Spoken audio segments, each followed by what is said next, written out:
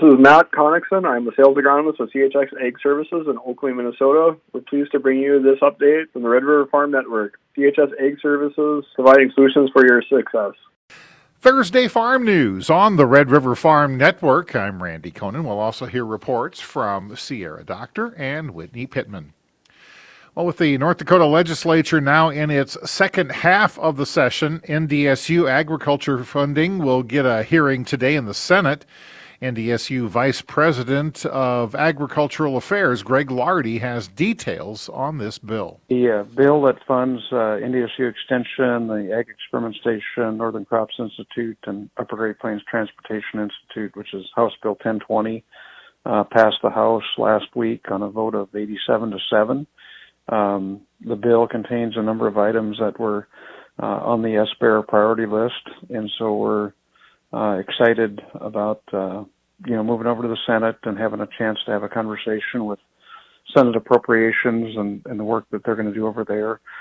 That bill includes updates to the compensation plan for NDSU researchers.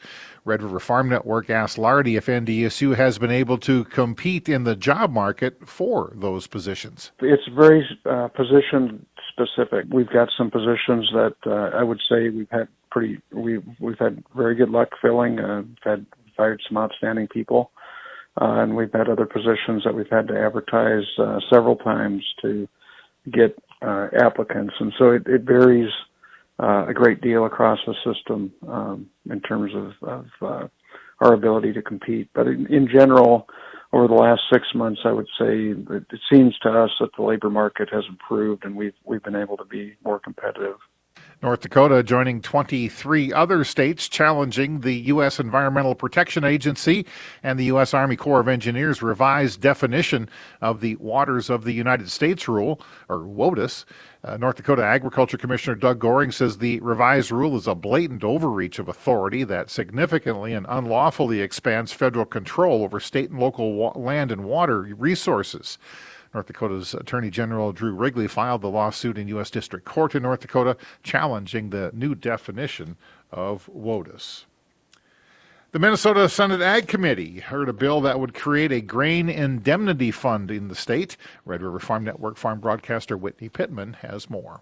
A bill introduced by Senator Rob Kupek garnered support from ag organizations, farmers, and the Minnesota Department of Ag. Minnesota Grain and Feed Association Executive Director Laura Lemke spoke in opposition of the bill, saying there are new programs already in place that haven't had a chance to prove effective. MGFA feels very strongly about retaining the grain bond program for grain buyers and warehouses in Minnesota. We feel the independent third-party evaluation of a facility's financials helps retain the integrity of the entire industry. MGFA supports a reasonable increase to grain bond levels. In lieu of an indemnity fund, producers can currently purchase deferred payment insurance for their credit contracts at the cost of about 1% of the value of their contracts. The insurance would pay out 100% of the contracted amount and much quicker than either an indemnity fund or a grain bond. This insurance is purchased by the individual producer and does not require the subsidization by all grain sellers like an indemnity fund will. Lemke says the indemnity fund will not fix the root of the problem for producers and will eventually cost grain sellers. MGFA is very sympathetic to producers who have experienced a loss due to grain buyer insolvencies. However, we disagree that the only way to protect producers is through the creation of an indemnity fund. Instead, we feel that through modifications to the current statutes, a reasonable increase in grain bonds, and producer education, producers can be protected by preventing or at least minimizing the occurrence of future insolvencies. Senate File 2218 does nothing to address those issues. It simply creates a huge revolving account that eventually all grain sellers will be responsible for funding. Senate File 2218 has been held over for a vote until Monday. Reporting agriculture's business on the Red River Farm Network, I'm Whitney Pittman. The Agriculture Department is preparing to distribute $2.2 billion to farmers who face discrimination from USDA farm lending programs. Ag Secretary Tom Vilsack said he hopes people see this as an indication of USDA's sincere effort. To acknowledge the past, but to help folks deal with the consequences of that past in terms of financial assistance. USDA plans to have that money paid out by the end of the year. Reporting agriculture's business, you're listening to the Red River Farm Network. Thursday farm news on the Red River Farm Network. Well, calving season is here and producers need to be prepared. Red River Farm Network farm broadcaster Sierra Doctor has that story. NDSU Extension Livestock Stewardship Specialist Gerald Stucka says windbreak and adequate bedding is the best defense against cold weather during calving season. If that calf has not nursed, the mouth is cold, and it's not laying in a comfortable situation, you got two choices. Maybe three, but two choices for sure. Either you bring something out for that calf to nurse, or you get that cow and calf into a place where you can help that calf nurse. And if it still won't nurse, then you'll have to feed the calf yourself. And we also talked in this context, if a calf's really cold, it's probably best not to give that calf something to eat right away, but to actually warm up its body temperature so that you're not trying to warm up inside of the animal with a warm feed. You're better off bringing that animal up to a little bit more normal temperature and then providing something for that animal. And vitamin A deficiency has been a concern in the past, but Stucka doesn't see that being a major problem this year. Vitamin A is one of those really, really important vitamins that we talk about. Skin integrity of the linings of an animal, whether inside or outside, and how important vitamin A is. And vitamin A doesn't last forever. So we got into a discussion of in your forages, in your really green, newly harvested forages, there's adequate vitamin A. But over time, let's say a year later, you haven't used up that green forage, there's going to be considerably less vitamin A. Is it half the amount? Is it all gone? It's probably not all gone, wrapped in a bale, but it's maybe half. And the same thing can happen in our mineral packages. Reporting agriculture's business. I'm Sierra Doctor on the Red River Farm Network. University of Minnesota Extension soybean agronomist Seth Nave spent the better part of February in Southeast Asia working on soybean trade. Nave says progress is being made, but it comes at a slow pace. For sure, we're making progress. It's a really slow thing. I mean, we're basically trying to change the language around soybean composition and soybean quality. It's, these people have been thinking about protein as the driver for, 100 years.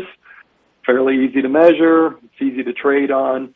So we're trying to upend this quite a bit. The good thing is that all these companies are looking for higher levels of sophistication. They want to improve their feed conversion rates. They want to decrease their cost.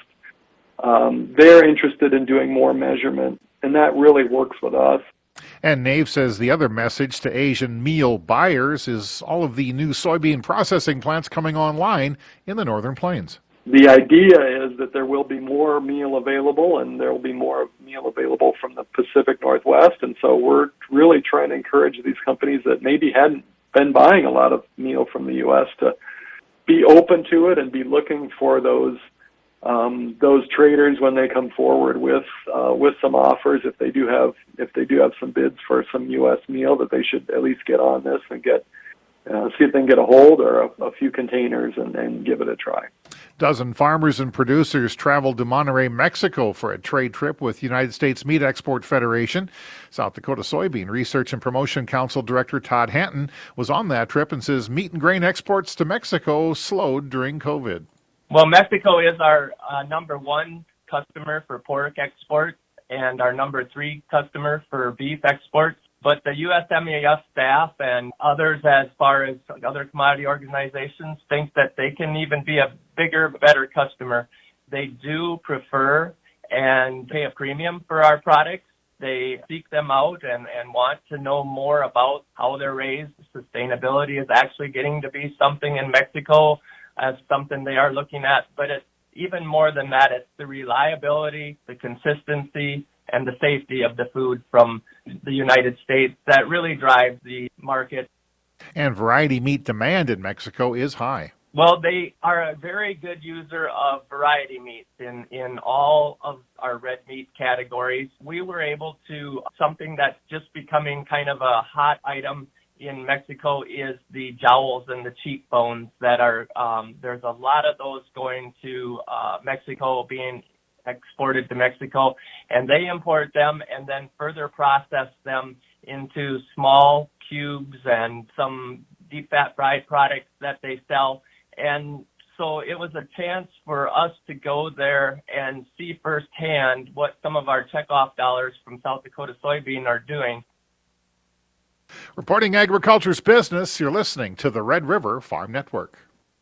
Good morning. Welcome to Inside Agriculture on the Red River Farm Network. Northern Crops Institute hosted a webinar on geopolitics and navigating uncertainty in 2023. Cognitive Investments Director of Geopolitical Analysis, Jacob Shapiro, says there is still great uncertainty for the Black Sea Grain Initiative. I have no special insight about what's going to happen with the grain deal, and I doubt anybody does unless they're having breakfast with Vladimir Putin. What we can see, though, is that crop tonnage that has been making it out of the Black Sea via the grain initiative, it has been declining, and the number of ships have also been declining as well. Now, the last time that Russia tried to mess around with the grain deal was October, and they got summarily slapped in the face, not just by the West, but by the rest of the world. And that matters because Russia, as it eschews engagement with the West, it really is betting on the global South as its main sort of source of economic growth going forward. Shapiro says while Ukraine pushes for a 12-month agreement, Russia continues to push back on even extending another 120 days. However, Russia's failure to agree may impact the standing with the rest of the world. When you go against the grain initiative, you're not just hurting the West, you're not just hurting Ukraine, you're also hurting your standing when it comes to that level. So there's a key constraint here on Russia's ability to play around with the grain deal. That said, if you listen to everything coming out of the Russian government, they are not happy with the grain initiative. They are telegraphing that if they don't get certain concessions on fertilizer or on Russian agricultural exports and things like that, it might not just be a slam dunk on extending the deal for 120 days. Checking markets before we leave you this morning. We're firmer across the board here with May wheat Minneapolis up 3.5. Chicago May wheat is 7.25 higher, and Kansas City's up 4.25. May corn 5.25 higher at 6.41. December corn's up 2. May soybeans are 2.25 higher at 14.96.5. New crop November now unchanged at 13.59. May canola in Winnipeg is down 90 cents a metric ton, 817.70 Canadian. On the farm calendar, Land O'Lakes annual meeting continues through today in San Antonio, Texas. The National Potatoes Washington Summit continues through tomorrow. The National that's in Washington, D.C. The National Ethanol Conference continues through today in Orlando, Florida. The American Soybean Association's board meeting in Arlington, Virginia continues through today. Coming up on March the 5th, National Farmers Union's annual convention. That'll be in San Francisco.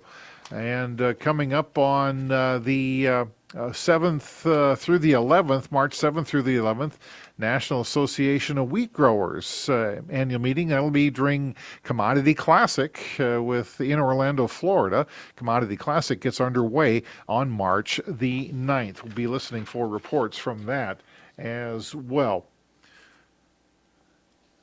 Also coming up here as we work our way into March, the National Grain and Feed Association's annual convention. That gets underway March 21st. Well, thanks for joining us this morning. Have a great day. This is the Red River Farm Network.